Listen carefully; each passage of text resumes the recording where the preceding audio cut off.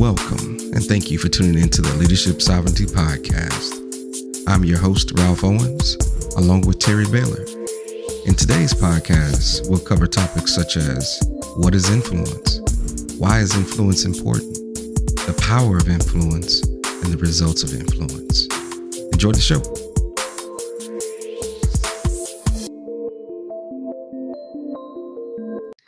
To your point, we got some stories to tell. I'll just leave it right there. And so let's do this, though. Can you share a little bit about what you're doing now? And just so I think it's important that the audience understand who you are and what, just where your journey is right now. Yeah, absolutely. So, like I talked about, I went from being a welder to a desktop support person in IT. This was back in 1998. And today I am the Chief Information Officer of a credit union here in Houston, Texas. So God has taken me from, the very base level, and I've gone through all the different levels in between, all the way up to the person who's the most responsible for IT in an organization. Very, very blessed to have been able to make it this far. So real quick, we're not going to unpeel that onion, all of it today. But if you had to say the biggest, what is the single biggest transformative idea from being, and listen, I'm gonna prove to you that I listened to. So Ralph gave me some homework today. So what is the single biggest idea that you believe, I don't, maybe not single biggest, but a big idea from a thought perspective that took you from a implementer to a creator? Because in essence, the role that you're in right now is about creating. It's not about implementing. And so, and just again, from a technology standpoint, implementer meaning hands, you're touching the very technology. You are directly interfacing with the end user or with the technology, to now being the creator or the thought behind what the platform or what the unit or what the business unit does. So from implementer to creator, what would you say if you had to just boil it down to one thing that was a transformative ideal or thought? I think that for a long time in my life, I really focused on being the best implementer I could be, right? That was the game for me. I want to be at the top of the ladder as an implementer, with this assumption that with that came the success that I really wanted for myself in my career. Once I got to the top implementer in the area of IT that I was in, I realized that there was so much further to go. And I remember the big thought that came to my mind was, okay, I want to get into management.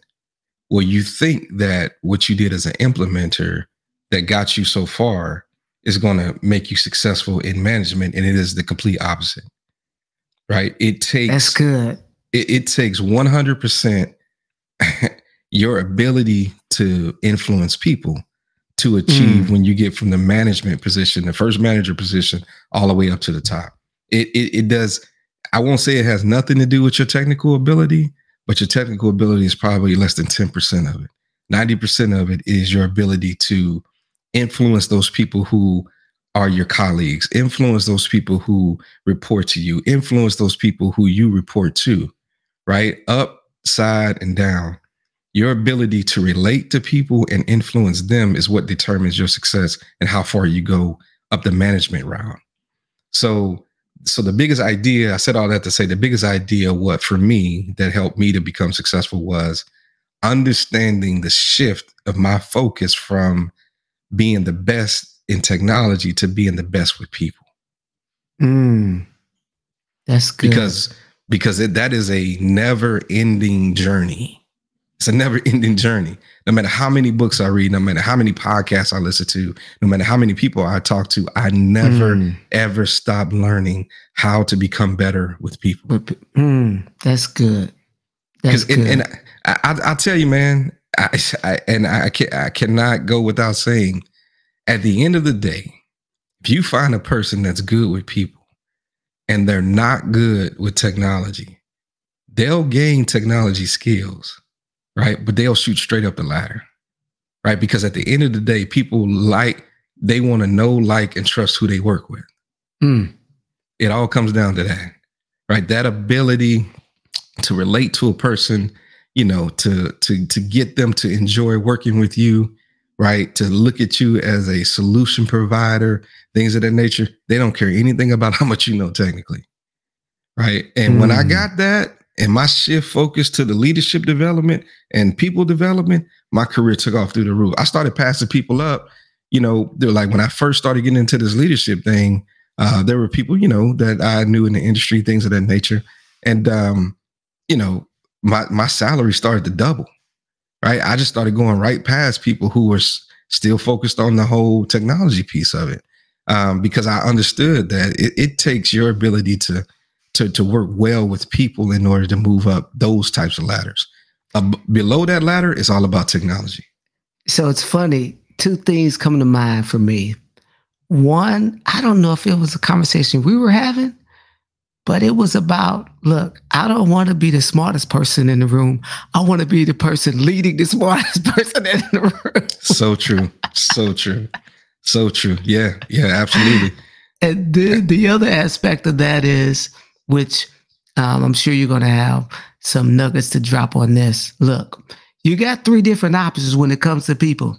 You can push them, you can pull them, or you can lead them. That's it. That's it. And people don't understand that leading is not pushing. Exactly. It's not, right? You know, you ask 15 people what their definition of leadership is, and you get 15 different answers, right? You know, but once you really start to understand what leadership is, and you really start to apply the principles of leadership, and you start to see change, you know, in your environment, opportunities and doors will open for you, right? And that's the one thing I think I love the most about leadership is, there is no prescriptive, if you do 1, 2, 3, this exactly is going to happen. But we do know that if you do 1, 2, 3, opportunities will open, because leaders are always looking for other leaders. Right. They're always looking for other leaders. And when they see it, right, and they identify with it, they'll start to open up doors for you. Right. So it's going to be some good conversation. No, that's good. So what I hear is influence. Influence is the key. That's it. That is it. That is it. That is what leadership is. Us both being spiritual individuals, you know, followers of Christ. He was the greatest influencer that ever walked the earth. Yes, sir. And he is the greatest example of leadership that anyone could ever even read.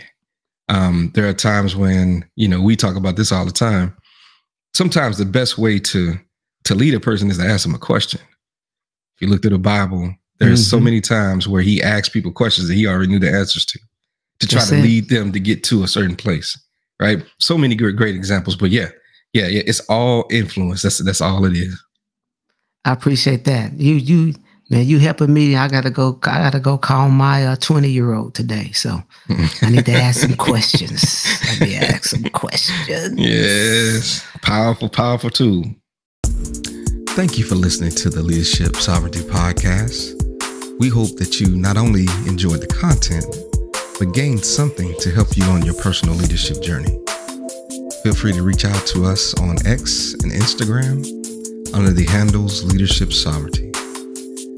Until next time, stay safe, peace, and blessings.